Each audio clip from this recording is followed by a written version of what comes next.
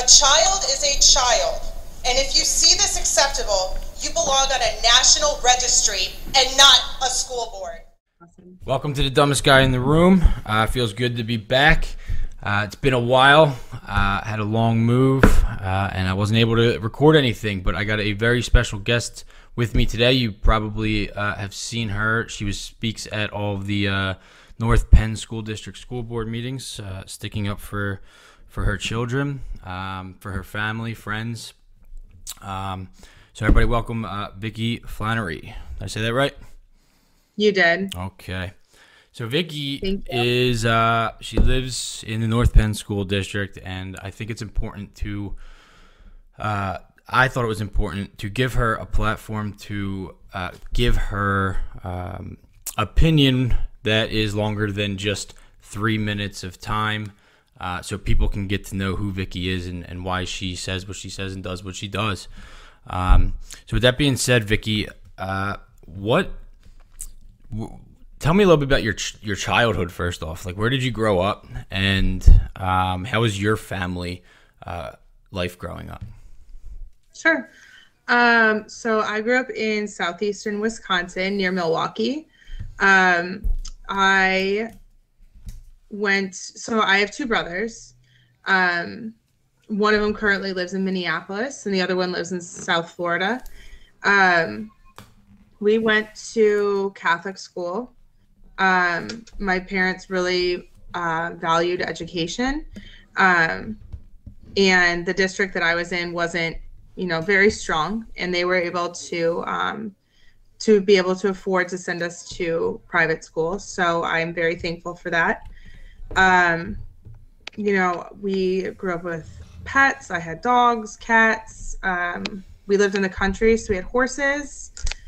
It was just a pretty normal childhood. I wouldn't say there was anything like spectacular, but it was a good childhood, and I'm thankful for that.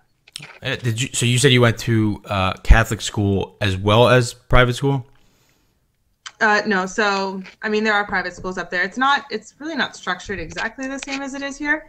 We call Catholic school private school. Okay. Because you got to pay for it, I guess? Yeah, I guess that's the way they look at it. I went to a college prep high school, and I had a very good education, which is one of the reasons why we chose to move to North Penn. Yeah, because of education. What was it that, or how did you figure out that North Penn had a good school district? Because when I moved there, we saw the same thing, and I wasn't there very long. I was there for about 2 years, and it wasn't just the school that had me move. I had a lot of other things going on in my personal life, family life, parents getting sick and things like that kind of forced my feet to get out of there. But we did move there for the same reason. We moved there for the school district. So what was it about the school district that got you to go from? Because that's a long way to move to North Penn, right? We got to move into a few things there. I met my husband in South Carolina. He's from Philadelphia. He went to Chestnut Hill Academy. So he came from a family that valued education as well. And when we were looking for places to live, we were originally looking in Ambler in the Wissahickon district, another district that we had known was a very good and very strong district. We ended up coming up into the North Penn area. So we live in North Wales, and we ended up coming up here under recommendation of a friend who lives in North Wales as well. She was telling me about the district, and my husband remembered, because he played football for Chestnut Hill, he remembered North Penn being really strong, not just academically, but athletically. And those were two of the big things we were looking for our children. Was, obviously academics comes first for us, but athletics is something that we look for in a school district as well. And North Penn checked off both the boxes at the time, just, from word on the street and from, his family's memory of the district over the years. Okay. So he was basically your husband was very involved in the social part of school and sports, and you were looking for the same thing. At what point did you start to question whether or not North Penn was what you thought it was? Do you remember what it was? Yeah, so it wasn't necessarily North Penn that made me question it. I had my daughter, she is 4, and I had her in 3K at Mater Dei, which is the Catholic school here, because North Penn didn't have pre-K programs, so I sent her to Mater Dei. We went for spring break to visit my family in Florida, and when we came back, we were put under quarantine for 10 days because we went to Florida, and they had told us if we had gone to New Jersey, that wouldn't have been the same thing. So I called them out. It was definitely a political move on their part. And that's when I started Moms for Liberty. And through starting Moms for Liberty, I started talking to other parents in the area, not just North Penn, but, Upper Dublin, Wissahickon, Souderton, all of them, and finding out, what's actually happening in our schools around here. And the more I started to meet parents in North Penn, the more I started to figure out like how truly flawed our district is, as great as it is, and as as it has such great potential to be great again. But I found that our district is focusing on things that are actually taking away from our students' ability to achieve the most of themselves academically, and that discouraged me from wanting to send my kids to the district. So you actually started Moms for Liberty? Is that I didn't know that. I didn't know that you. I didn't start the whole. No, so I started our chapter here in Montgomery County. Along with my vice chair, Maureen Bogut, whose kids go to Wissahickon. And we were the first chapter in the state of Pennsylvania. Really? Mm-hmm. That's so you're not the billionaire that's trying to destroy democracy? No. No. Although I wish I had $1 billion, I definitely do not. We are a single income household. I am a stay-at-home mom. So I joke about that, but it's like kind of serious because they do. I watched the last school board. I'm actively watching what the current board posts on like Twitter and their opinions, and they're constantly labeling your group of moms as domestic terrorists. And to play both sides here, what keeps you from holding a conviction that may not be true? Like what drives you to maybe question what you believe? Well, okay, so we are not billionaires, and our founders, Tiffany and Tina, are billionaires neither. They are not billionaires either. I have to laugh at it because all the money that my chapter has in the bank is from a small t-shirt sale that we ran over the summer when we first started. And I think we have a total of $900 in our chapter bank account, none of which goes to any political campaigns. Although we are able to endorse this, just as of last Monday, we are now able to endorse school board candidates. We chose to not endorse anybody this go around, just because the political, mudslinging is just too much, and I don't want to add to that anymore. So while I personally support candidates as Moms for Liberty, I do not endorse anybody. I will, tell people who the liberty-minded candidates are, but I do not say this is who Moms for Liberty, chooses. I absolutely, I love that answer. I think that something, I'm going to give my opinion on this upcoming election that you guys have in North Penn. And just so people know, I don't know if people are kind of aware of this, but I was in North Penn. I'm living all the way down in South Carolina now. So I don't live in North Penn. And because of that, I've been blocked and I'm not allowed to give my opinions to the board members. They completely blocked me. which is fine. You know, It's odd though. You hold a stake in the community. Your family still lives here. yeah. You're right, and there's nothing I can really do except keep speaking up because they did block me, and to me it just shows what kind of person they are, right? But I look at them as individuals, so it's each individual. I look at each one of them as their own being. Like, I don't look at them as Democrats. I'm not looking at them as, I just look at them by who you are. Who are you and who's your character? And that's how I'm going to make my opinion of who you are and, you know, your true intentions. And I think with this upcoming election, what people fail to realize sometimes in all elections, and really all elections at every level, it's not so much like, I don't think they think that their person could turn out to be evil. Like, they don't see that it could easily escalate into something that you're trying to fight right now. And it is kind of scary. That's why I don't if you ever see anything that I post or say, I don't endorse people. I don't endorse people either. I endorse your opinion. Like, I want you to have your opinion. That's all I really endorse. I want you to be able to value what you value. And so I think it's a very courageous statement there to not endorse a politician.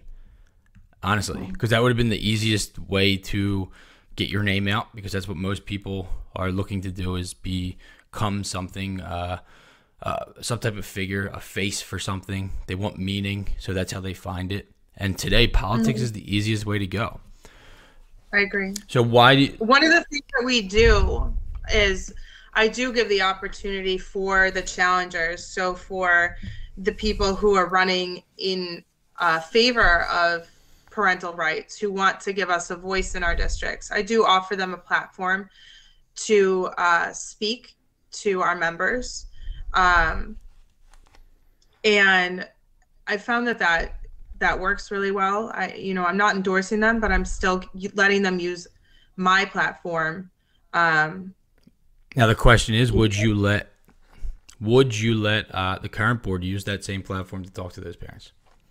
Yes, I actually I interviewed a few of the local candidates on Saturday, and that included the North Penn Stronger Together, who are the challengers for my district's school board meeting. I interviewed them on Saturday. And after that, I had a few parents reach out to me and ask if I would be willing to invite the other side, the North Penn Neighbors for Progress side, out to to talk and ask them the exact same questions. I asked them, what were some of the things that you saw went wrong during COVID? Because we all know COVID's not going away. So what are some of the things that you saw went wrong in the past that you would fix in the future? And then I asked about education and, what are some of the things that you'd like to see going forward in the curriculum and education of our children? And these are the exact same questions that I was going to ask North Penn Neighbors for Progress. And although I only gave them roughly 24-hour notice, but again, it was something that my members had asked me to do, I emailed them and I posted it on Twitter and reached out and tagged all of them and emailed them. Jonathan Casa, he kindly got back to me. I do have to say, like, as much as I have to say negative about him personally and how he's been running our board, I do have to say that he kindly reached out to me and apologized that he wouldn't be able to do it. But whoever's running their email, they were not as kind about it in their decline. But regardless, they declined the opportunity to meet with me and their constituents who are in Moms for Liberty, who did want to hand out that olive branch and have an opportunity for dialogue. Now, so you said you gave them like 20, there was only like 24 notice, and they probably are very busy right now because they are, yes. The elections. And I totally understand that. North Penn Stronger Together, I think they also only had about a 24-hour notice. Yeah, you know, and at the same time, it's like the new board always has more to prove, right? Because they don't have any history to back it. They're brand new. They're trying to get they're trying to get people to see who they are, what they are. So they always work a little bit harder, and that is politics, in my opinion. That's what you see. The person that's always running behind is always the one that's more active and doing more things because they need to get seen. Nobody knows who they are. So you said that he was very kind in his response, even though he didn't didn't accept. But he was very kind in his denial of the conversation. He was, which was surprising. I will admit it was surprising. But I think, unfortunately, while the other members or the other slate has more to prove, I think, I don't think know. They have more to prove. I think that's what they try. I'm saying that that's kind of the perception of the new political party trying to win over. Yeah, That's what I don't think they have more to prove. I think that they've gained a lot of support within our community. I do too. But while they are, they're not on YouTube every week for a meeting where they get to kind of the school board uses their meetings as an opportunity to pitch their campaign in a way. The other side doesn't get that opportunity. But my point behind this whole thing is we are their constituents, and the only opportunity we've had to speak with them is at a school board meeting when nobody really replies back to us, which in my opinion is what has caused a lot of the divide in the community, is because people in the Moms for Liberty community feel that they've been ignored and haven't been listened to. And I wanted to be able to ask those questions, the same questions that I asked North Penn Stronger Together. I wanted to ask North Penn Neighbors for Progress. And then I also wanted to do what I did for North Penn Stronger Together and open it up for community comment, where the community could ask them a couple of questions. Like, perhaps they might ask, like, what are you going to do to help the special ed community in the future? Because in the past, they've left them behind in some ways. And maybe one day we'll be able to have that conversation. However, I wish that conversation could have happened before the election tomorrow.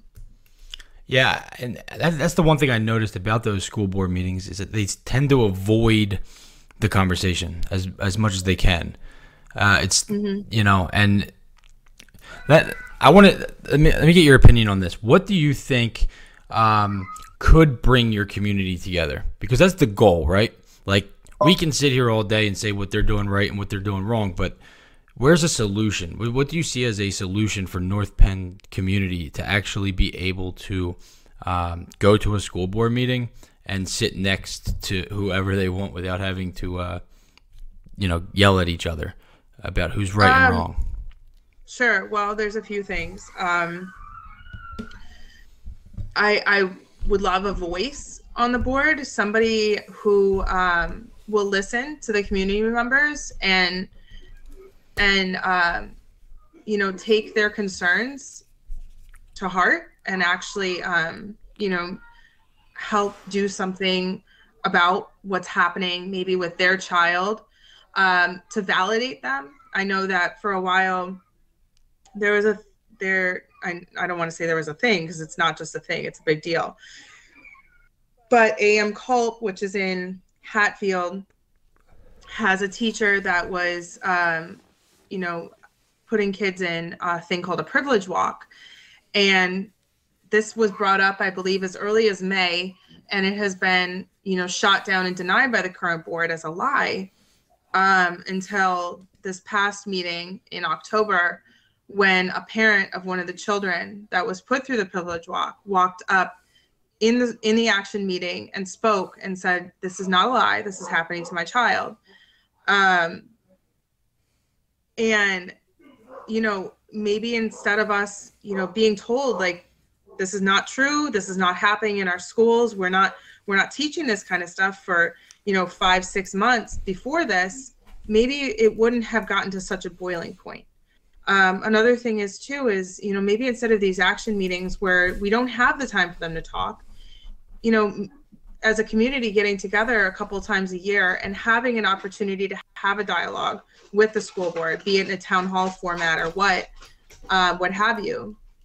I think that's another opportunity for us to be able to come together, because at the end of the day, no matter what side we're on, we have a common ground that we're fighting for our children. And there used to be in the past a way to find a happy medium to, you know, I understand that, you know, a lot of parents are, you know, wanting this, you know, diversity and things like that. And I don't want to take away from that, but I also want parents to value and understand our concerns about what is in the diversity training and these, you know, the books that were read at the last meeting and these, privilege walks that are happening and things like that. Like it's not okay. And we need to be able to communicate without feeling attacked. Right. Sorry, I'm very long-winded. No, please. I that's what I'm here to do. I want to get your opinion. I think that what we're doing right now is part of a solution for your community, is to have longer conversations. Right. I think if people can hold these conversations and stop trying to avoid them and just try to be right all the time and just avoid like anybody that has disagrees, you know, it could be, because I'll tell you this, I'm somebody that was very prideful my whole life. Like I was never me. I was always whatever group I was part of, which led me to do things that I didn't necessarily believe in. Okay, so I would do things that were against my morals for, I guess, the reputation, kind of. Right. In my heart, I knew it wasn't the right thing to do at the time, but I would still do it. I dug so deep into myself. I was a terrible human being. I was an awful person. I hurt a lot of people emotionally, a lot of women especially, including my wife. Like I was a manipulative narcissist. Like I was as bad as it gets. I was an alcoholic. I'm 5 years sober, and I'm still every day fighting with those demons. But I didn't get better until I loved myself and separated from those things and stopped trying to make everybody else see the world I saw. Like that's what I was trying to do, because life is hard for everybody, right? Life is hard for everybody. I don't think those privilege walks, definitely not those books. They're sick. I don't know how you even read that out loud. I really don't, because like I had to stop.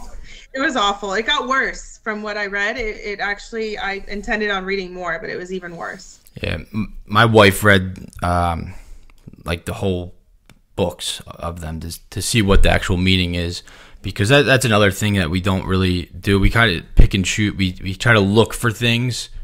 You will find it, right? But sometimes and that's what when I asked you, like, what do you do to question your ideology, to say, well, and what I'm doing good? Like, how do you not get yourself to fall into that trap? Because it's very easy. Nobody wants to believe it, but it's easy. It's very easy to fall into that trap.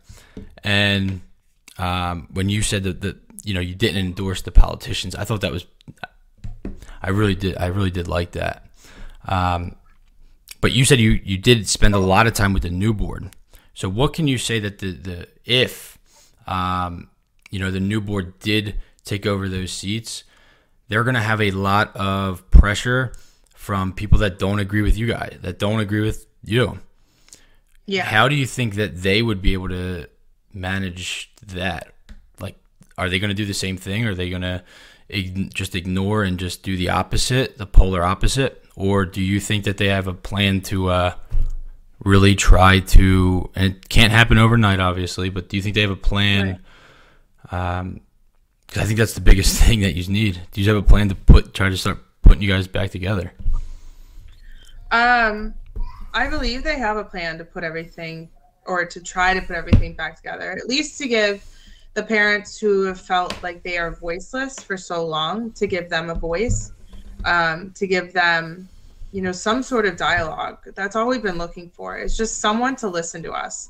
And instead of someone listening to us, our concerns haven't been validated. They haven't been heard. They've been denied publicly.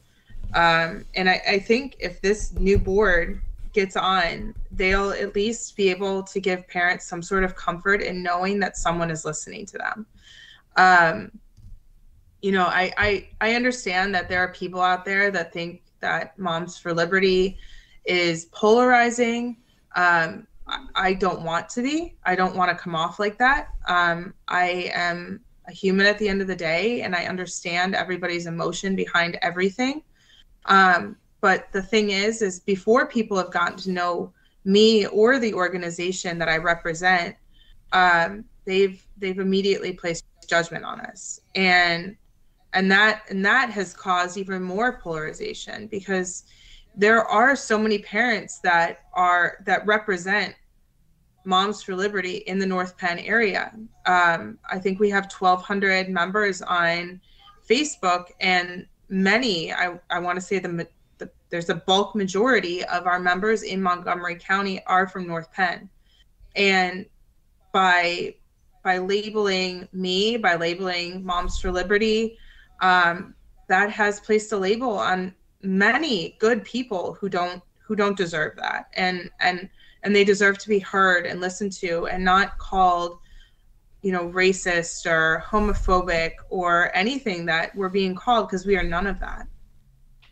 Yeah, and I see that it's starting to get everywhere. And has anybody on that current board ever disagreed with, has anyone ever voted against the majority of that board? I feel like everything they do is always they just agree. I believe that there was one time that there was a dialogue before a vote, and I believe that was last fall when it came to whether or not sports, or I could be completely wrong, but I believe it was when it came down to whether or not the football team would be allowed to play last fall. And okay. And there was dialogue about that, and I believe it was 8-1 vote. But other than that, everything is 9-0 in favor of any policy they try to put forward. There's no dialogue. If there is dialogue, it appears to be a pre-planned dialogue that they set out. So nothing real or organic discussed. It's definitely all planned. Nothing like what you said about Casa be a genuine dice. I know what kind of person he is. I know. Oh, I definitely think there's an undertone. I don't want to talk you into it, but Oh no, I'm well aware of the person he is, and I'm well aware of that. It's likely it's saving face for his future endeavors. But I genuinely hope that, and I look for the good in everybody, and I genuinely hope that he's honest and wanting to listen and wanting to extend an olive branch. But I know the truth. No, but I agree with you. Like I think about it all. I'm like I want to keep the faith that what you are doing does have good intentions behind it. Like I want to believe it. I do. Like I want to believe that you have good intentions. But like I said before, I was a very manipulative person. I didn't know that I was doing it when I was doing it, though. It's hard to make sense. Like, you can call people out that are doing that to people, but the person doing it a lot of times doesn't really know yet. Like, they don't understand how they're doing it, but they're very engaged with people's emotions, and it's easy to control. And that's what I was good at. I was very good at it. And I see myself, my path, like I see my old self in what he's doing on a way higher, like, educated level, because I am not educated by any, I'm the opposite of educated. I dropped out of high school, alcoholic, like I'm all, I'm all self-educated basically, from reading books and watching different TV series and a lot of podcasts and just kind of self-educating. And I do want to see the good in him. I'll tell you what, I see everybody talks bad on like Fusco and Stoll and like mainly them two in Casa, and I don't see it in them at all. I see them following Casa. Like that's exactly what I think too. I think they're good people that are scared. I don't think they're scared. I think they've been manipulated and they're being played. But again, like, I'm just going to reiterate, I went to Catholic school. One of the things that we learn as Christians is to look for the good in people. And I do believe that all people are inherently good. Me too. I think that there is good in everyone, and some people are, led astray, and, maybe it's, me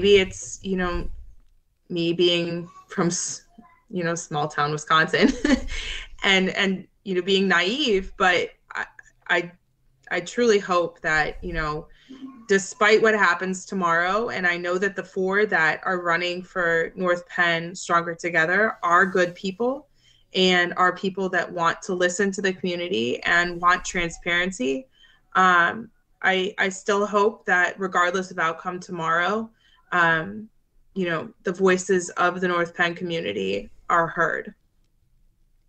So I want to take a little bit of a look into what your child is going through right now. What school are they in now? How old are, if you want to share that? But so my kids are home. I pulled Sophia out of Mater Dei. So she's 4. She's my oldest, which doesn't discredit my movement at all. I'd like to just put out why I do this and why I'm fighting against North Penn and what's going on in there is because I moved here for a reason. I moved here for the schools, and my daughter is 4, and next year she'll be in kindergarten, and I would like her to be able to go to the schools. I don't want my kids home all the time. Like, I love them here, but I don't see myself as the educator type. I want, somebody to be able to teach my children how to read and write and do math. And, while I studied biology in college, I don't know if I could necessarily teach my children science. Like, my brain doesn't work that way. And I would love to be able to send my kids to North Penn and have them get a high quality education similar to what my husband and I received in private school. And I know that North Penn is capable of that. But until I fight for it, I don't think that sending my children to this district is going to happen. I think you need to make the best decision for your kids, obviously. And the reason you moved there was because of that school. And you live there and you pay taxes, and those taxes go to that school, and then you're going to have to pay another school because you don't want them to. I think you need to stand up for your kids. I do. Well, I'm an advocate currently for charter academies for parents who are able to stay home with their kids and can't necessarily afford private or Catholic or, parochial education. When you say charter academy, what are you referring to? So I have a lot of friends who this year, after, the whole mask mandate thing was reinstated for the fall semester, a lot of my friends pulled their kids out of public schools and put them in what is called Commonwealth Charter Academy. And everyone that I've spoken to in the district loves it, thinks it's a great fit for their kids. But the only downfall is working parents. It doesn't work out for them. They still have to go to work and they have nowhere to put their kids. So that's kind of, somewhere where I consider myself lucky that I'll be able to be home with them if I choose Charter Academy. But there needs to be options available for parents. And one of the options is actually currently sitting in the House. is House Bill 1, which gives the ability for parents to take the money it would cost for their child to go to public school to send them to any school that they see fit for their child. So be that, they could take it to put towards, an education at Germantown Academy or Lansdale Catholic, we'll say. Like, they can put that towards that education. And it gives children of all economic backgrounds an opportunity for a strong education if that happens. The charter academy, is it different than a charter school? Yeah, so it's a virtual academy. Okay, so it's virtual, and it was created for that purpose. So I'm sure they're. So what it does is a portion of what it costs for your child to go to, say, North Penn, and I don't have the exact number, so I don't want to give it just in case I'm wrong. But a portion of what that costs, North Penn pays the charter academy. So a large chunk of that goes to Commonwealth Charter Academy. And they send you your computers, all your school supplies, your books, everything you need for the whole year. And then a smaller portion stays at North Penn to cover their expenses. Okay. I'm glad you brought that up, because I think that was one of the things that caught my eyes with the politics going on within the school boards is the push that I see on social media from the current board to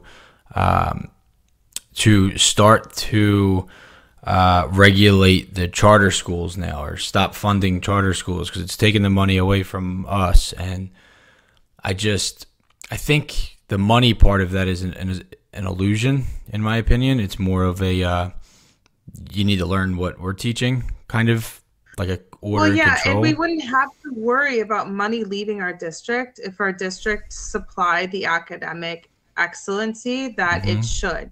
Parents wouldn't want to leave the district. Parents wouldn't be pushing for HB1 because there would be no need for them to send their children to Germantown Academy or Lansdale Catholic. So that's the only time they lose money is when the kids leave. Exactly. It would benefit, other districts that maybe aren't as strong academically. I know ours is and can be. It just has lost its sight in what I see as political rhetoric. It is, and it's probably the strongest it's ever been. Or I don't know. Either it is just starting to happen, or we as parents are finally starting to see what is getting involved more in our kids' school. Yeah, I think we've been asleep at the wheel for too long. Looking at it daycare. I feel like a lot of parents were doing that, because I'm guilty kind of that. Yeah. Well, I mean, I guess, I never paid attention to it until my kids started getting old enough where I thought about, all right, school's coming.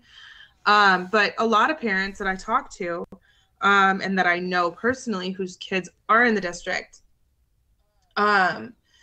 they have personally told me that they didn't realize what was happening until North Penn went fully virtual.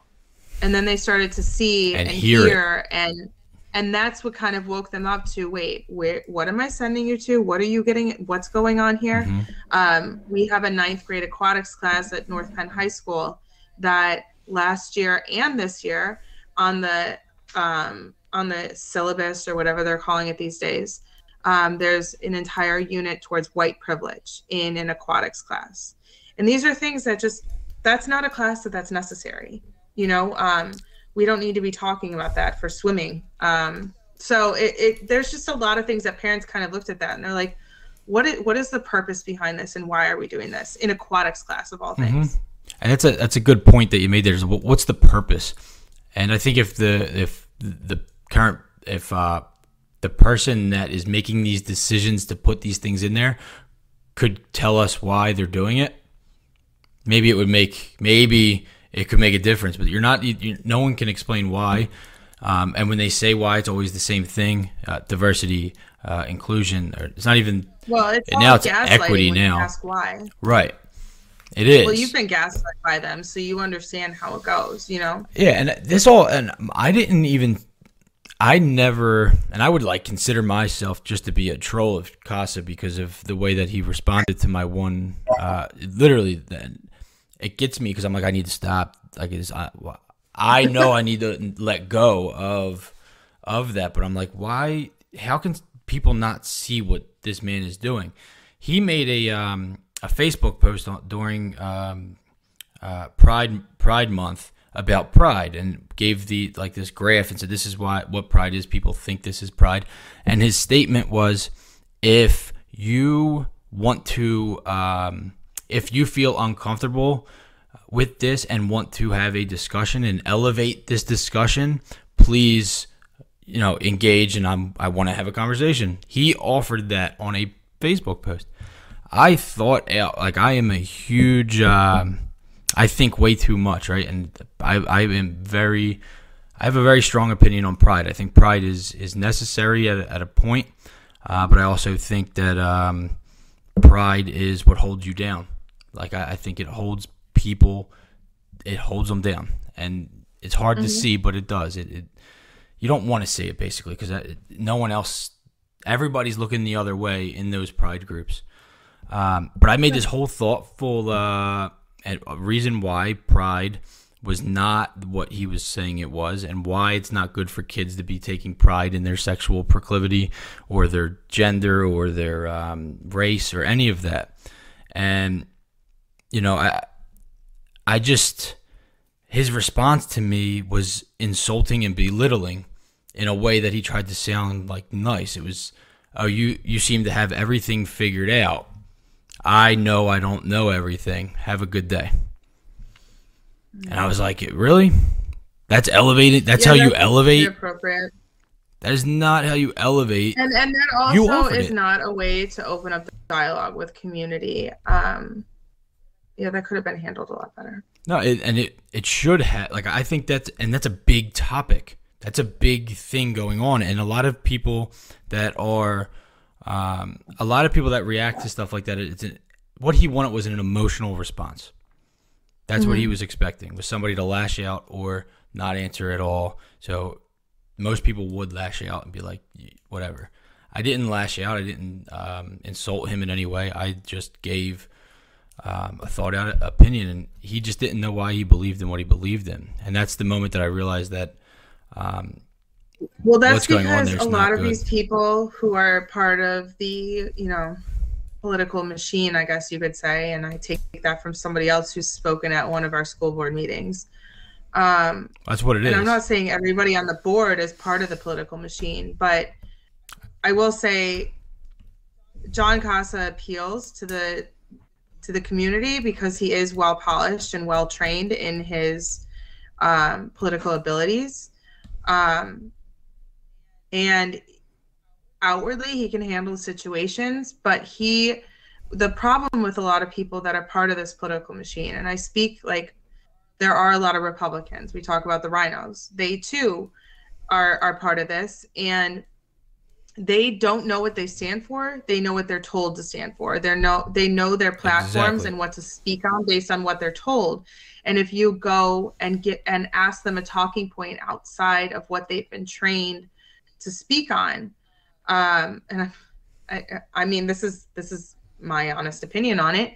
If you go and give them something outside of what they are told to speak on, they don't know how to respond. It's like, if you think about it, it's like a robot, like, and all the sparks going off, and it doesn't know how to compute the situation. Like, that's how I envision that. Like our beginning, trying to do this live, whatever that looked like. Basically, yeah, you and me, and like me trying to figure out like how do I talk in the beginning, like super awkward. But yeah, it's exactly like that.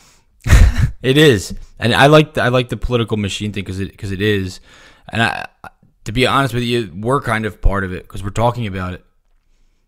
Yeah. Right. Like it's true. But the difference is I mean, well, I guess too, like, we all know what we know, and that's fine. But the difference between me and him, or me and somebody who's in politics, is I speak from the heart and from what I truly feel, and not from what somebody tells me to feel. And I can sense that. I can sense that in you. That's why I was excited when Kenny told me that that you wanted to talk, because every time I see things coming from you, I see that passion. I see it's real. It's not something that's made up. It's not something that you're forcing. It's real. I also don't think, like, the fact that people want to take away your movement because your kids aren't in school yet, I think it's even more powerful that your kids aren't in school yet and you're still doing it, right? Like, well, I mean, your kids will be there and you're already doing it. So a lot of parents that their kids are that age probably won't do that yet, and it'll be too late by the time they do stand up, like kind of like now, you know, like if we were paying attention, and that's why I take responsibility for a lot of that stuff, because I was not paying attention. My kids are younger, but I was not paying as much attention as I could have to allow it to get to this point. Yeah. Right? Like, I think if we paid more attention back then than we could have. Well, and I think that's half the problem is we haven't been paying attention. And I want to reiterate, like, even though my kids aren't in the district now, I'm fighting for what I feel like, not just them. Like, I feel like I'm fighting for what they deserve in the future, but what kids that are in there now deserve as well. All of them. I'm not just fighting for my child. I'm fighting for everybody's child. One of them just came down the stairs. The future, though, like that, your child is the future, right? Sophia, you gotta go. Yeah. They come running down. Know where her dad is. They just come running down the steps. One of them did. Yeah. No, she's just riding the scooter through the entire house. So that's great. 9:40. I am the mom of the year. 9:40. We all parent different, right? We all parent Yes. different, and we should be allowed to. Yes, I agree, and that's fine, and I believe in everybody's right to have their own beliefs, but when we start trying to push those beliefs on other people, that's when we start to have our problems. So where do you draw the line? In meaning? Like, where do you draw the line with when you say, I think everybody should be able to believe in what they want to believe? So in a school, at what point do you think a school is so I believe a overstepping? lot of these conversations belong at home. You know, if there's a gender or sexuality question, I'm not against, you know, these books being in the libraries. I'm against books that have, you know, sexual nature. Like, for God's sake, our school board meeting, you have to be 18 to view it. So why are the books available to children under the age of 18? I don't think that that's acceptable, but I do, you know, I don't disagree with it being available. I do disagree with teachers bringing it up. It's not their place to teach my child something that I may not feel that they are emotionally ready for. So I think that a lot of those conversations are for for parents to have with their own children.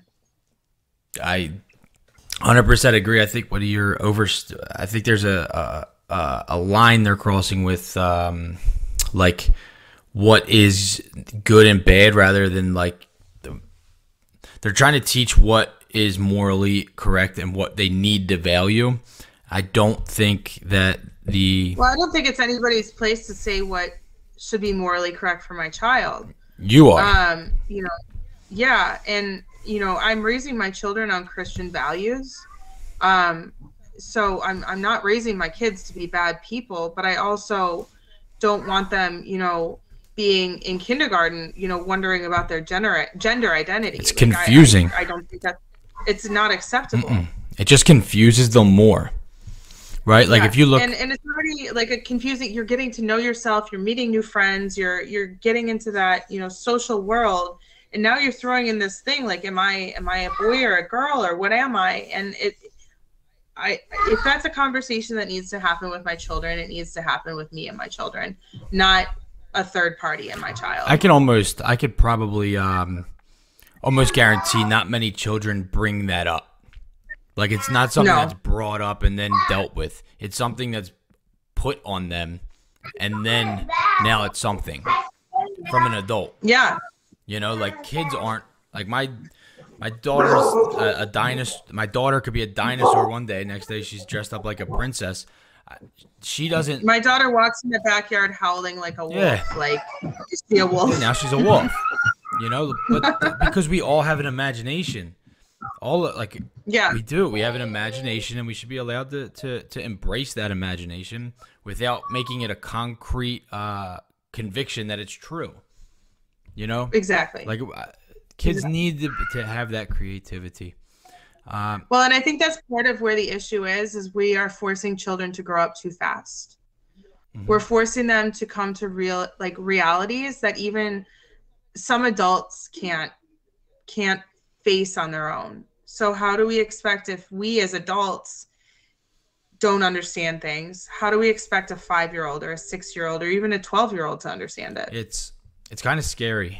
And this is the way I like to, so my son, I have 3 kids, and my youngest is 10 months now, and he's at a point where you can start to see that why he's doing what he's doing.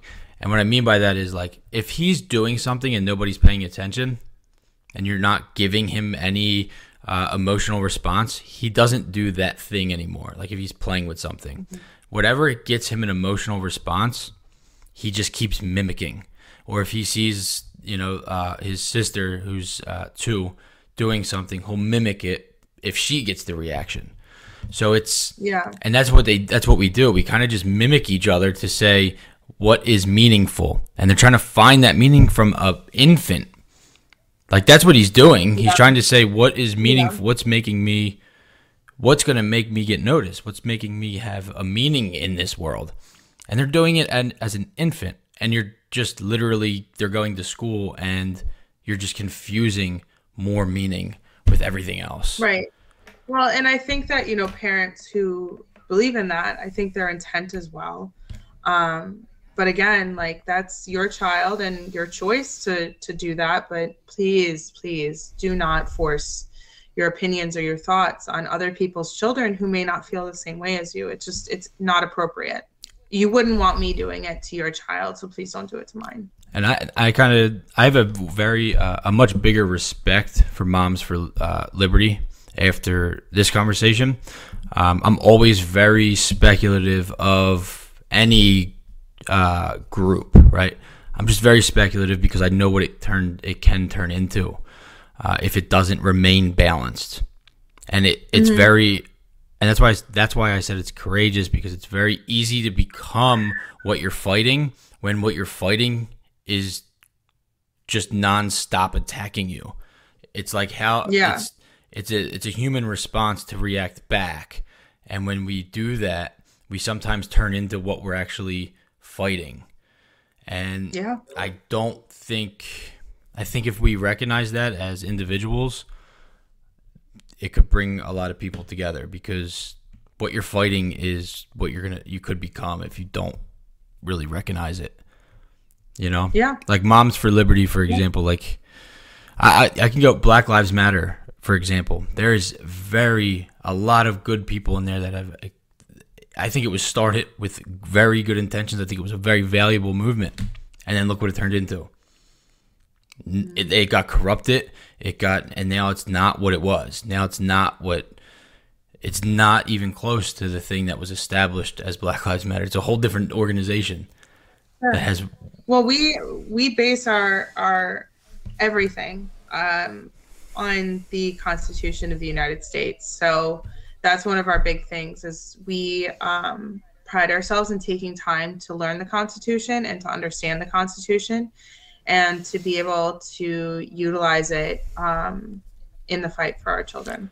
Me and my wife were talking about this the other day, and she's the one that brought this up, and I thought it was a great point that nobody really ever brings up, is the Constitution was literally written by a bunch of men that saw what power could do to good men and said, I don't want it.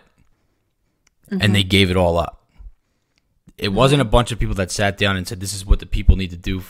Like, this is what you get. You guys get these things and that's it. It's like, no, if we have power, good men turn into like we will turn into evil if we do not just give the power to the people. And that's happening because us, the regular people, the little people here, who actually own the government, we've given the government too much power over us, and now it's an absolute struggle, you know, in trying to protect this country and our Constitution and everything that it was founded upon. Like, every single person that comes here and every single person that lives here and was born here is entitled to the same things. And we can't lose sight of that. And I feel like if we continue going down this path we are, that's something that's going to happen, is, you know, people are going to lose sight of the fact that we are all created equal, and we are all equal in the eyes of the Constitution, and even greater in the eyes of God. Not to sound like a preacher, sorry. No, I'm 100% with you. I used to be very against. I went to Catholic school for a little bit, and what they kind of taught was, to me, it was more of like, if you're evil, you are evil, and you're going to go to hell if you do these things. Not you are good and you will be forgiven. And the Catholic Church kind of tells you, or at least how I understood it when I was a kid, I always felt like they were telling me I was a bad kid. Like, tell me your sins. Tell me your sins. What did you do bad? You know you did something bad. Oh, were you a member of the Rosary Club as well? Because I spent a lot of time there in high school. Me and my wife talk about, like, we would consider ourselves, I guess, Christian now. Like, but yeah, same. I'm also very big into philosophy, like very big into philosophy. And Friedrich Nietzsche, he's a philosopher. He says there was one Christian, and he was a Jew that died on a cross. And that was so powerful to me. It took me a long time to understand what he was saying. And it was him basically trying to explain how somebody can break away from a tribal, a religion, or whatever, like break away from this ideology and create his own image, and then other evil people took over what he did and exploited it and turned it into power. But like, yeah. So but I think that religion is necessary too. I think a lot of Moms for Liberty, it's very necessary. It's a necessary thing in a time like this, and it's necessary that you all stick together and keep those values, because it could easily go south. And that's one of the things too, is we all, you know, there's a lot of talk, like, and it's not, I don't want to say it's from our current school board or the people running. It's across the country. There's a lot of talk that, oh, these moms are just here, they're political operatives, they're going to go away once these elections are over. And that could be anything but the truth. We are never going to go away. This is our children we're talking about here, and our community. And, you know, it may not always be as, you know, hard fought a battle as it is right now, but we're still going to show up, and we're still going to be, you know, involved in our community. How big is Moms for Liberty? Like, are they nationwide? Are they in every state? We are nationwide. I do not have the current chapter count, but last I checked, I think we have over, I mean, it's probably way more at this point, over 50,000 members nationwide. At last check, we were about 140 chapters nationwide. And Pennsylvania is the second largest state as far as volume of chapters goes, next to Florida, which is where Moms for Liberty was founded. And I thought I had the stats in my phone, but I can't find it. That's okay. I think. Oh, here it is. 56,000 parents. This is as of October 7th. So we've grown a little bit since then. At that time, we had 130 chapters in 30 states. Okay. And how do you like communicate between all these chapters? Like, is there a way to do that, or is it kind of so there's a Moms for Liberty Facebook page, or you can go to momsforliberty.org and you can find your local chapter. There's actually a few in South Carolina. Is there? Yes. We have Charleston County, Berkeley County, Georgetown, which is just outside of Myrtle Beach, all of that. And Sumter County, I think. I'm not positive. But I don't know how I know all that off the top of my head. But in Pennsylvania here, we have a little chat between just the chapter chairs on Facebook. But if you just want to get involved and talk with anybody, you can join. If you're in Pennsylvania, if you're in Montgomery County, you can join our Facebook group. We also have one in Bucks County, which I'm just going to assume that maybe you have some listeners from Bucks County. We also have Chester and Delaware County locally. Yeah, a lot of them are probably Bucks County too, and Philadelphia and Bucks. We don't have one in Philly yet, but I do have some members in our Montgomery County group that are Philly. That are from Philly, you said? Mm-hmm. Okay. That's good. So I guess so you are in constant talks with your chapter, and I'm going to assume the chapters around you, like the counties. But what about Florida? How do you communicate with them to make sure I communicate with the chapter chairs. We have a Facebook group specifically for chapter chairs, and that's where we share what's going on across the country, and we can kind of, I don't want to say strategize, but we're able to, be like, hey, this is happening in my district. Has anyone else seen this? Hey, this is what our teachers union put out in Pennsylvania. What's going on in Arizona? We get a lot, I'm saddened and thankful because what's happening here is a real battle, but our chapters in Washington and California are dealing with what we have on an alarming scale. Mm-hmm. And their battle is even scarier and harder than ours is. And I hear about that in our chapter chair group often, and my heart goes out to them because I know what's happening over there. If we don't stop it here, that's the fight that we have ahead of us. Yeah, I couldn't imagine living somewhere like that. I'm in South Carolina now, and I work for I'm a State Farm agent, so I get a lot of transfers down. Like a lot of people call in from up north that are moving down here. A lot from New York, a lot from Ohio, PA. They're all coming down here, and they all say the same exact thing, which is kind of scary for y'all too, because that means that there's the people that agree with you are leaving. Mm-hmm. You know, like they're not sticking around. They're allowed. And I'm guilty of it. Like I was, and again, I wasn't like on any side. The side that I was on was the side of my kids, and I feel like that's what yous are about, and that's why I have way more respect for moms for liberty after talking to you. I really do. Yeah. I really do. Well, being a part of this group makes it a lot more difficult to consider retreat. As much as I'd love to move back to South Carolina, I miss it every day. But, my heart here is in Pennsylvania and helping the parents here who need a voice to be able to help them advocate for their children. Part of the other thing too is to empower a lot of parents.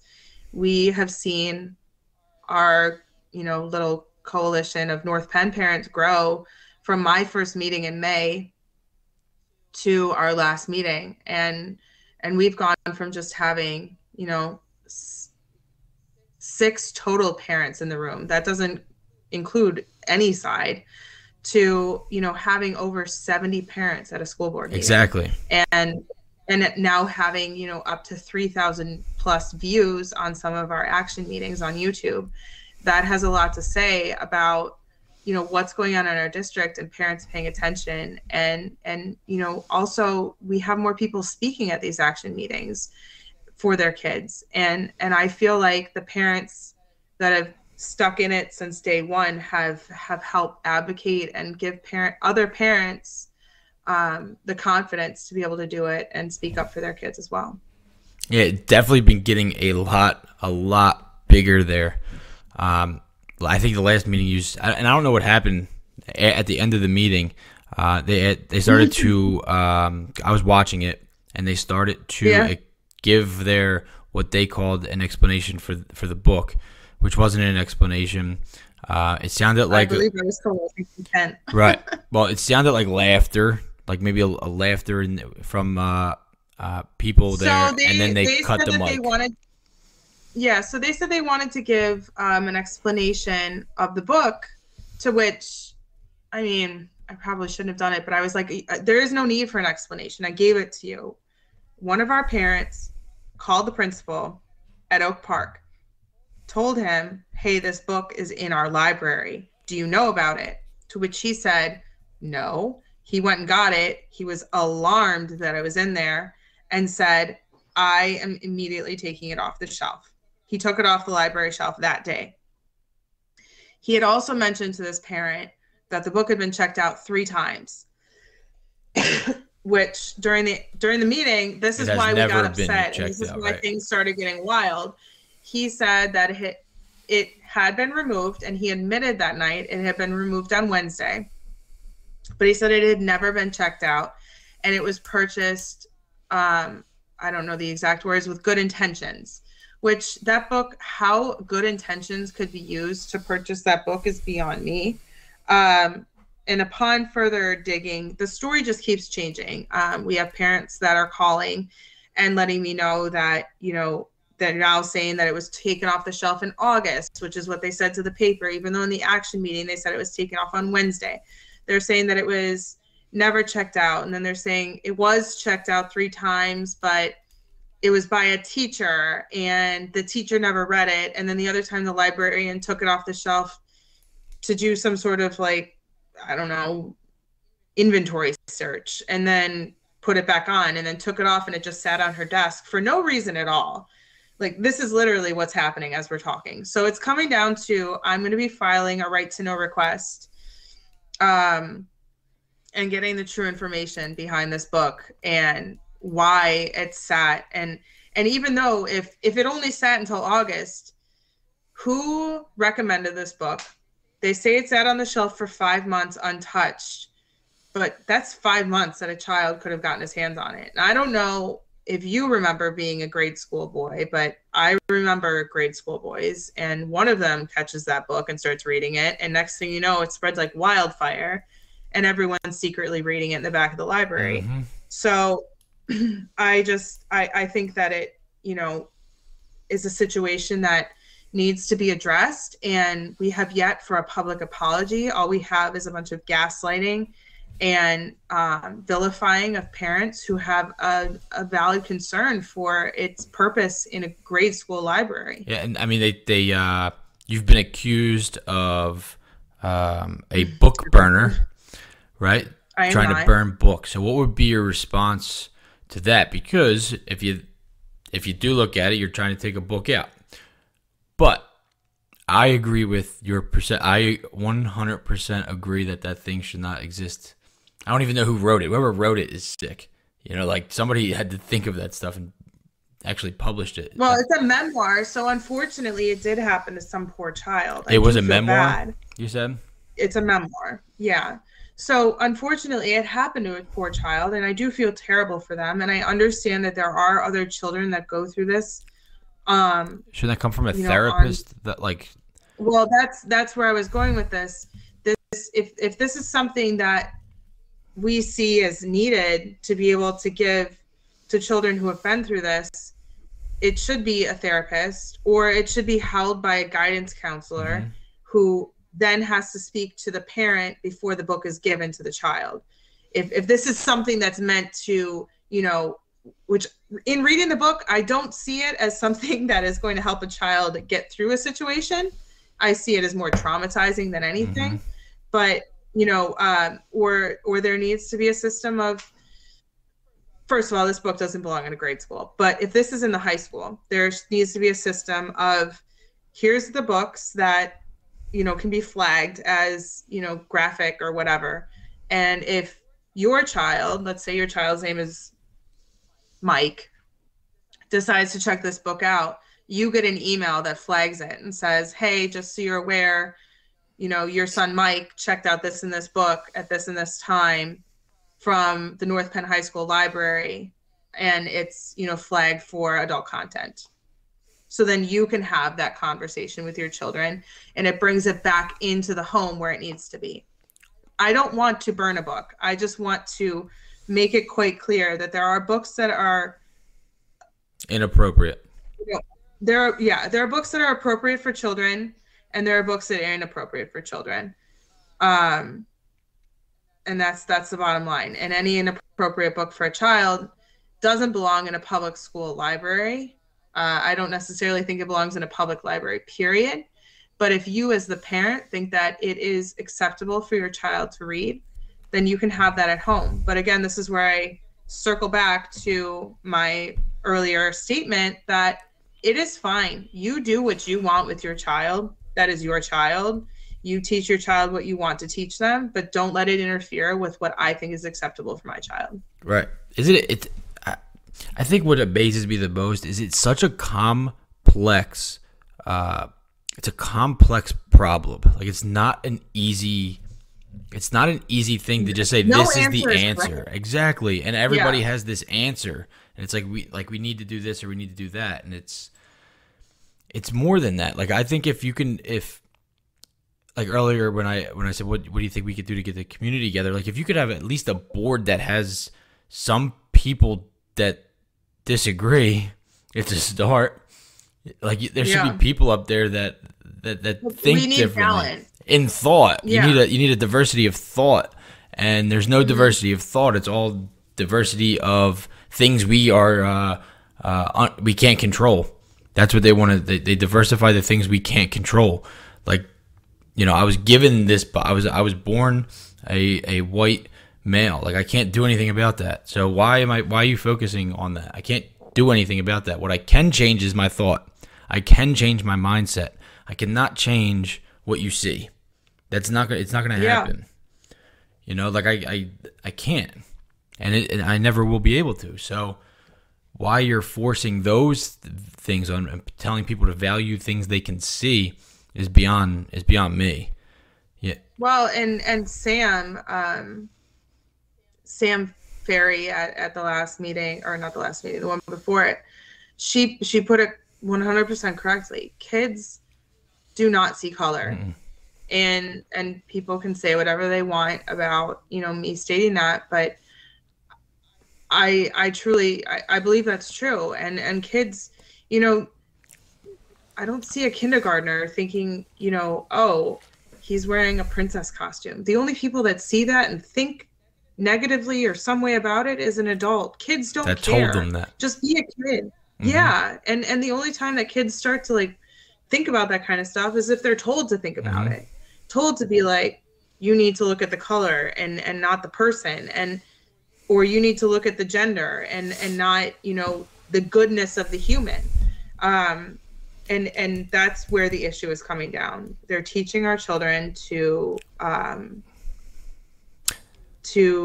generalize, or what, I can't think of the word I'm looking for, but they're teaching our children to not look at the goodness of the person, but to look at the outward appearance of people. Yes. And I don't think that's the right way to raise kids, in my opinion. That's not how I want to raise my children. Again, you can raise yours how you want, but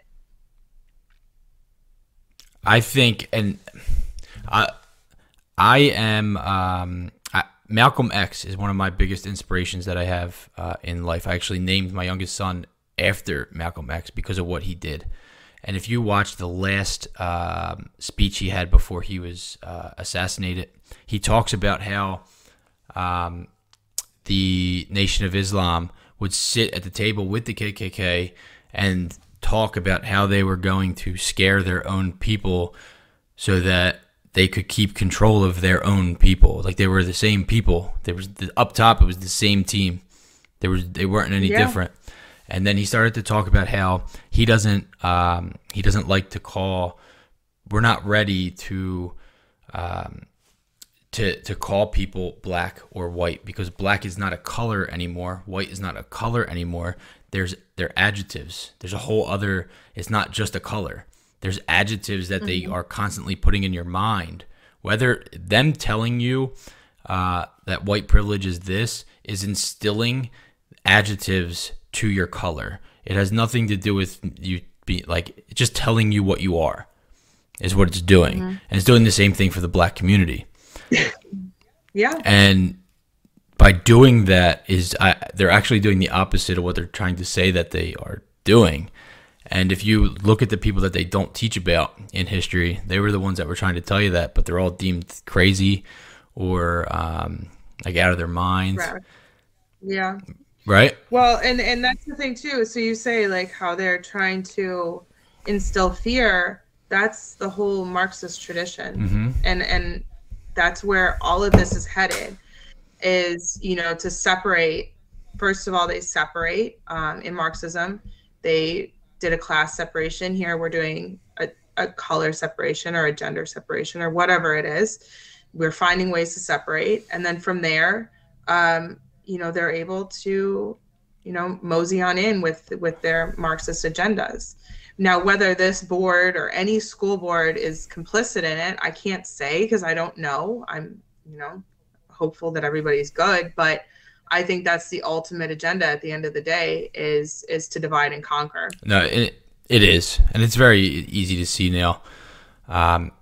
If you watch the episode that I did on North Penn, where I was by myself just talking for hours. At the end of it, I gave like a kind of, that's what I talked about was the divide and conquer, but how you kind of can bring it back together. And the biggest thing, that's why I don't think it's a political I don't think it's a political problem necessarily. That I would never want to be a politician to fix this. I think it's people like you, where you have this Moms for Liberty.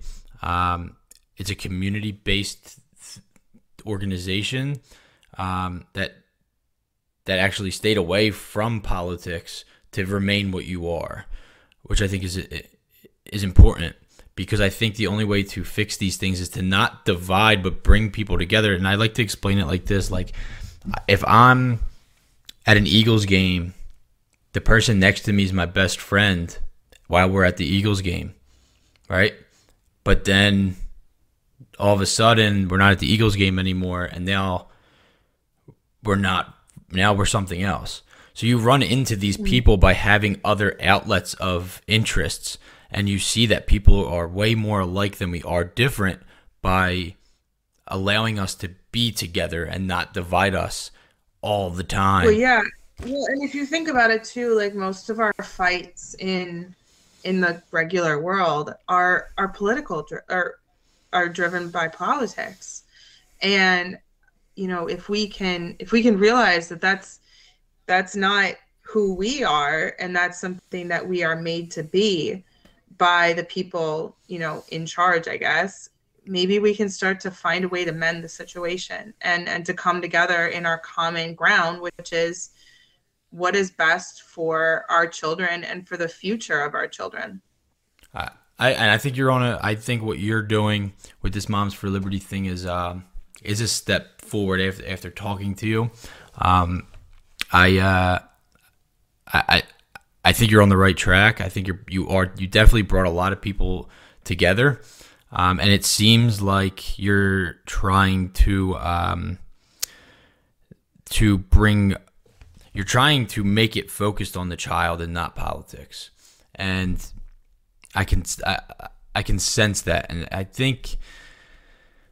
I don't know. I just every time I hear Moms for Liberty, it's coming from the other side how bad, and I'm always like, well, where are they getting that from? Like, there has to be something. They can't just be saying this. Like, where is this opinion coming from? Like, why would they make this up? You know? My thoughts on that are, they're realizing that, you know, we're a movement and we're going to be a voice for change, and we're not going away, and that scares them. And I'm not saying like the regular, you know, guy on the street in Lansdale, But like I'm saying, as far as, you know, the political machine that we've been talking about, like our movement, our, you know, ability to unite communities is scaring them, because that takes away from their ability to divide the community. Boy, I mean, you just stated the numbers of how big you've gotten in such That was a month ago. in a short period of time. Yeah, they just started in January. So Moms for Liberty only started up in January. Right. And how many more do you have? What was that? It was around. So this is a month ago. So I'd say we're closer, you know, over 140 chapters. That's a lot of people. With 60,000 parents, I would estimate. That's a lot of parents. That's a lot of people. And I don't know, at the same time it's like it's scary too, right? It's like that many people feel the need that they need to fight back against this machine. And I don't know, I just feel... Well, yeah, I think about it too, and there's a lot of people in the community that are fighting back with us, but aren't necessarily a part of Moms for Liberty, but they also, you know, stand with us in the sense that they agree that this is a fight for the future of our country, and the future of our country is our children. What else do you guys do? What else do you ladies do for the community? Do you do anything else outside of what you see at these? So yeah, now that we're wrapping up, I guess, with, you know, it's been a very busy fall, but this winter we are working to. So my husband is a Navy veteran. Well, thank you for your service. I was not a part of that. Well, but you're married to it. You're still part of it.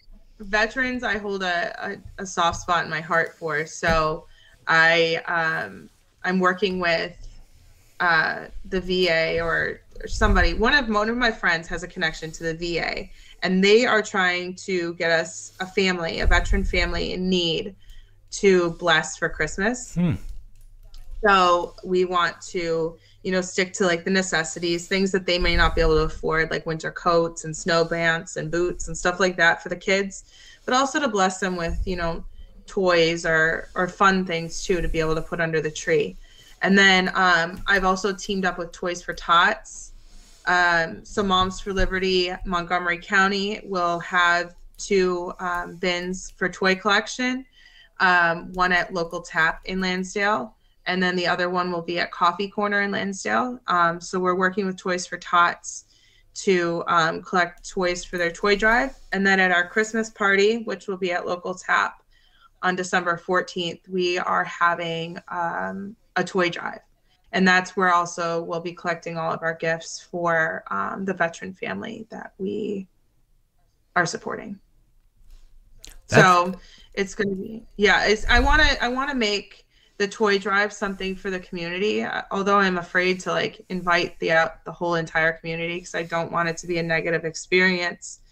I want to invite the community so that they can meet us and know what we're about, and you know, assist us in the gift giving to families and children who are in need. What would you say to people that don't necessarily, or women that necessarily, you know, don't want to be part of Moms for Liberty, but do want to do good for the community? They stand for a lot of things you stand for. How can they get involved, like, without being part of it? Is there anything that they could do? Yeah, if you want to get involved, I mean, on my personal Facebook page, I will include, you know, I'm not open, like my whole page isn't open for public, but I can make a public post in regard to the things that we need for this veteran family to be able to bless them for Christmas. And I'll put a link on here as well. They can see it. That would be awesome. Mm-hmm. Yeah, and I'll put it on my Twitter, which you follow me on Twitter, so you can always, you know, share that when I do tweet it. Or if you can, it would be really awesome if you could bless our donation boxes at Local Tap or Coffee Corner with an unopened new toy for a child. And that'll go, you know, Toys for Tots will pick that up and take that, and it'll go to a good cause. So you'll be able to donate without necessarily being, you know, a member of Moms for Liberty. You don't have to join us to help us, support the community and make it better. Is there? I got one last thing I want to kind of talk about here, and then I'll let you go because I kept you forever, and we had like a half hour before this where I couldn't even get the thing to work. Is there like another group of women that have that are in the community that may completely disagree with you? I know that there was like 2 women that really targeted you at the board meeting, and they targeted all of you, and then that was it. Like, there was nothing good that came out of either side of that. They targeted. Moms for Liberty laughed back. It just triggered their emotions even more. They left angry, and now there's no communication between the two. Is there a way that you think that, like, those 2 women that targeted you, you could be like, that you could talk to them? Like, is there a way to embrace so they can get to know you as a human and not see you as a threat? Like, I'm willing to bet that if they met me outside of this and were not privy to the fact that I was representing Moms for Liberty, I would hope that they would see the humanity in me. You and I talked about the humanity for a while. But I'm also not incredibly naive to believe that not everyone is going to understand, and not everyone is going to agree with me. Some people you can't have a conversation with, and I'm okay with that. And I wish them well. I wish them the best, but I don't foresee, just based on their words, there ever being able to be a dialogue. But I'm always here if you want to have, a friendly dialogue and not have, attack anger each other. And like, that's very rare. If the conversation leads to attacking, like, I'll be the first to end it, because I don't want that. I don't have the energy for it. It gets you nowhere. Exactly. And again, I am not a billionaire, nor am I funded by them. We have Are you sure? $900 in our Are you sure? I'm positive. That's not your closet that you're sitting in right now of some $1 billion mansion recording this? No. This is my kitchen. It's very small. All right. Well, look, I really appreciate the conversation. I'm so sorry I got off to that start. It kind of killed my thought process. I was stressing trying to get this thing on. The internet connection this is my first episode I did in South Carolina. This is the first time I recorded. First time I got again, I have to say it out loud because I have friends that are going to be watching this in South Carolina. So go Tigers! Go Tigers! I took my son to a Clemson game and we had a blast. They played awesome. Boston College. I mean, they stink now, but I'm a bandwagon, I guess you can consider. But I never had a college team. Okay. I never really had a college team anyway, so I don't know if that's really bandwagon. I didn't switch teams. I think Mike went to Clemson, Carolina, when we lived there, in Columbia. He went to the game. Is that what you're saying? Yeah. He went to the Clemson, Carolina game. It's just insane. And all of my friends down there are divided. Half of them love Carolina, half love Clemson. So I always chose the Tigers, but that's because I lived there and they were a winning team. So, bandwagon. I'm a Badger fan till I die. A Badger fan? Why is a Badger fan? Oh, Wisconsin. Gotcha. No. See, I was never. I grew up in Philadelphia. I didn't have a college team. I never got into it. No, not Penn State. Really? Nope. Never Mike cared. grew up in Philly. He's a Penn State guy. We have a hard time here. Nope. Never had a care for it. I have every professional sports team tattooed on my body. I have the neighborhood I grew up in on my body, and that. Where are you from? I'm from Parkwood in Philadelphia. I don't know where that is. It's northeast Philadelphia. Yeah, okay. Mike's northwest, so I don't know why I ask these questions. I don't know anything. Yeah, it's okay. But when I talk about pride, I literally have everything that I was prideful of on my body. Funny. It's what you live and breathe. Well, now you're in the land of college sports. Nobody cares about professional sports. It's awesome, too. You know what I like about it the most, though? It is kid-oriented. They're kids. And you're encouraging kids. It's not like they have something to play for. I don't know. They do it for high schools, too, around here. Like they're a lot bigger with high school football, which is really cool. Yeah. I don't know. It is different. And honestly, I don't know if you ever really looked into this, but they don't teach the same thing. They don't have this. They don't do Common Core in South Carolina. I don't think I knew that because my kids were not old enough to see it yet. Yeah, South Carolina has their own. We left 2 years ago, so Sophie's only 2. I think it's called College Ready is the curriculum. Like and that takes some balls because you don't get federal funding if you don't do Common Core. Interesting. I didn't know that. Yes. So Common Core, That's awesome. You get federally funded if you instill that in your schools. Which South Carolina now you're making it really tough for me to stay here. I'm telling you. I'm just telling you. We got to move back to Charleston. I think you should come, but I think there's people up there that need you. I need to stay here. I've been told if I go back, I'm getting dragged back by my feet. Yeah, I think there's people up there that need you. You're a big inspiration. I love listening to you speak. I do. I like that, and that's why I like this conversation though, because now I feel like what I thought is what you are, right? Like without this conversation, no one can really tell your intentions. Like, yeah, I don't know who you are. How do I know what your intentions are? By a couple words you put on social media that you typed out. There's no context. There's nothing. It's just words that you typed out. I have no idea how you said it. I don't know if it's anger. Twitter only giving us so many characters. That's what I mean. It's the truth. That's why I hate it. I've never used Twitter until I decided that I wanted to troll Casa. I never used it. I don't like it.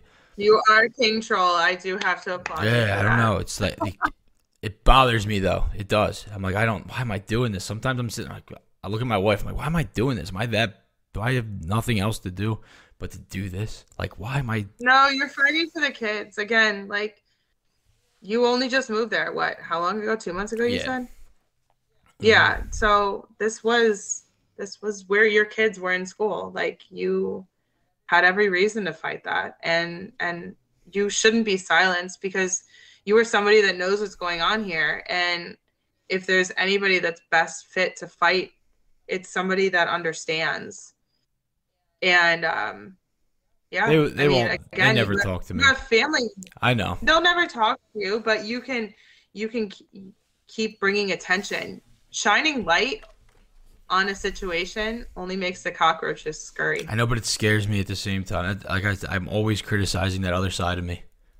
I do it. I just have that. I never want to be what I was again, and it's very easy to become that if you don't pay attention to it. Well, pray, meditate, whatever you believe in. Just meditation's ground savior. Yourself every so often. Meditation. Yeah. That's the only reason. That's the only thing that's where I'm like, why am I doing this? Because I need to stop. Like, that's my higher power telling me you shouldn't be doing this. Like, you're investing yourself into something that is not. It's Twitter, you know. I don't know. I don't like Twitter at all. I don't like it either, but it also scares me because there's not a lot of people. Like, I'm definitely very conservative on there, meaning like I don't open up a lot because there's not a lot of like-minded voices on there that I feel comfortable saying something, knowing that I'm not going to be torn apart by wolves or robots. That's what scares me about Twitter. I'm like, oh my God, now like that North. I don't want to keep this conversation going and just get beaten up like all day. That North Penn video I put out, I got multiple death threats from the trans community and Trump and people that were like diehard MAGA. Both sides. Really? Both sides. Yeah. Wow. Yeah, the ones, and I knew personally the ones that were Trump fanatics, and they were pissed because, like I said, they need to be careful with what they're following. I'm not saying Trump is anything. I'm just watch that pride. It can get you to do things that you wouldn't do. You know, watch it. And they're like, I thought you like they thought from just reading my post that I was exactly what they were, and I'm not exactly. Nobody is capable of saving us or saving this country. Only but you. The people within it. Yeah. You. So. Right. So we need to unite the only way to fix what's wrong is for us to unite. We can't rely on any politician. We can't rely Stop giving them the power. on anybody. So I put that both sides of the aisle, not just, one side or the other. Nobody can rely on any politician to fix what's happening in this country. The only people that can fix it are us. It's us. We can't rely on politics to fix our problems. It's true. If you fix within, the things outside of you will just happen to get better when you fix what's in here. It's the truth. Exactly. I am letting you go this time. I seriously, I think you're a dangerous. You're very dangerous to what's going on there. I think you should speak your truth more. I do. Thank you. I think you should speak it more. I hope that just having. I mean, when's the last time you talked to somebody for an hour and a half, 2 hours, just talked? When's the last time? It's been a while. It's not. People don't do it. It's uncomfortable. No. Right? But it gets you to, but you start to say things that you actually never really thought or said before because you're thinking out loud at that point as soon as you get a little bit deeper into the conversation. And that's where the creativity comes from. Thinking is what it is. It is. Mm-hmm. You don't have time to sit there and think of what you're going to say because you don't know what's the next thing that's going to come up. It's so scary, though. It's so scary. But that's why I did this, to face that judgment. And I think that you showed who you what you're truly trying to do. You showed some really true intentions, and I think if you keep speaking up, I think you can do really good for that community. I have faith, I have hope that community is going to come back together, and I think you're going to be one of the ones in the forefront. So I keep it up. Don't worry about what other people think of you, whether it's good or bad. I think you need to worry about you. You seem like you got a very nice family. Your husband's definitely on your side. You can see that. I don't think you have anything to be afraid of. I mean, that dude, he's a monster. Oh, geez. I tell him to sit. I'm like, can you just sit away from me? It's so funny because he was in the back of the line. I texted Kenny. I'm like, yo, the dude in the back of the line for that podium is drawing more attention than the person speaking right now because he's just sitting back here. You see he's ready. But that's the thing, right? Like you have support. And that is your support. It's your family, your husband, your kids, and they're not going to go anywhere. So speak your truth, and more people will start to attach themselves to you by sensing that you're telling them your truth and not lying. Yeah. Seriously, I appreciate you coming on. Is there anything else that you'd like to share at the end here? Oh yeah. If you're looking for more information about Moms for Liberty, head to momsforliberty.org. You can find chapters in your state, in your county, that you can reach out to find out how you can, be a part of this movement. And I am currently working on getting our personal webpage up and running. So when that happens, I'll have information about our chapter meetings, school board meetings coming up across the county, and ways to get involved in the community itself. Okay, you heard it. I'm gonna have everything in the description too. So if you're watching, you can just click right in the description. I'll try to keep in touch to figure out when you get that website up and running. To get the word out there. Soon. This is fun. Yeah, I definitely want to do this again. And that way because now I know the internet problem. All right, so I'll get that fixed. And we can have a smooth sailing a conversation because this was a rough start. I gotta tell you, this was a rough start. It's all right. But it's all right. I don't know any difference. So that's right. It was perfect, actually. I'm lying. This is what happens to everybody. They all do that. It's beautiful, yeah. Right? Everyone happens to everybody. Everyone yeah, deal with it. Yeah, you should fire your producer though. Next time. All right. Yeah, I will. Myself, I need to get one. I wish I could get one, but. Look, I'm gonna let you go. I'm gonna let you get back with your family. So I just really appreciate you coming on and look forward. Oh, I also want to tell anyone listening in Pennsylvania, get out and vote tomorrow, November 2nd. The only way we can fix what's wrong, other than being a voice, our biggest voice is our vote. So nothing can change without you making it to the polls and voting for what you believe to be right for your family, for this country.